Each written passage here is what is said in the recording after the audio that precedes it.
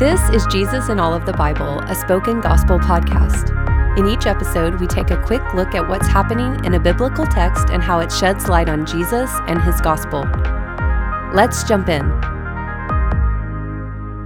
John 8 through 10. What's happening? John 8 through 10 includes some of the most intense dialogue in the Gospels. Jesus calls the Pharisees sons of Satan who kill, steal, and destroy.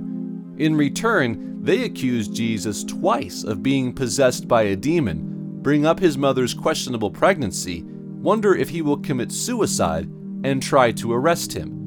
What sparks these fiery accusations? Jesus' claims about himself. Jesus claimed to be the light of the world and promises that those who follow him will have true life.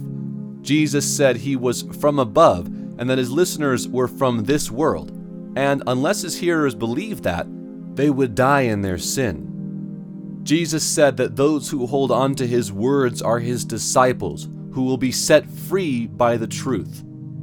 Jesus said that those who keep his word will never see death. Jesus claimed to exist even before Abraham. Jesus claimed to be the shepherd God promised Israel. Jesus' claims are met with confusion, argument, and eventually stones. Jesus says that so few people hear him because they are not of God.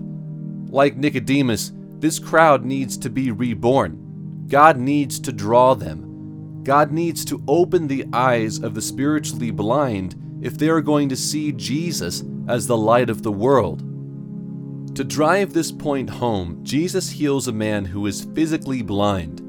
Ironically, the blind man who has never seen Jesus is the only one who sees him as the light of the world. And the Pharisees who claim to see the truth so clearly are blind to it. This sign is a living picture of how we are saved, not by our wisdom, but by God's power. Why is this good news? Like the disciples, we often don't know we are blind or enslaved. We assume we see better than we can and we are more free than we are.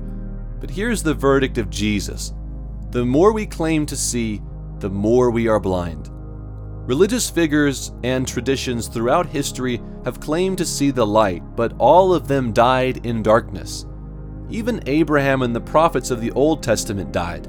But Jesus, the light of the world, died only to rise like the sun. When Jesus closed his eyes in death, our eyes finally opened. Our ears finally hear the voice of the shepherd who defeats the valley of the shadow of death.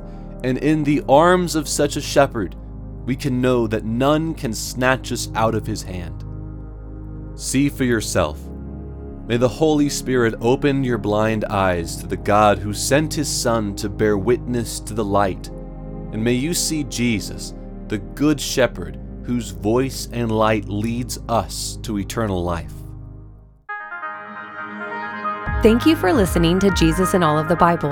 This podcast is created by Spoken Gospel. Spoken Gospel is a nonprofit ministry dedicated to speaking the gospel out of every corner of Scripture. To learn more about our mission and to view all of our free resources, visit spokengospel.com.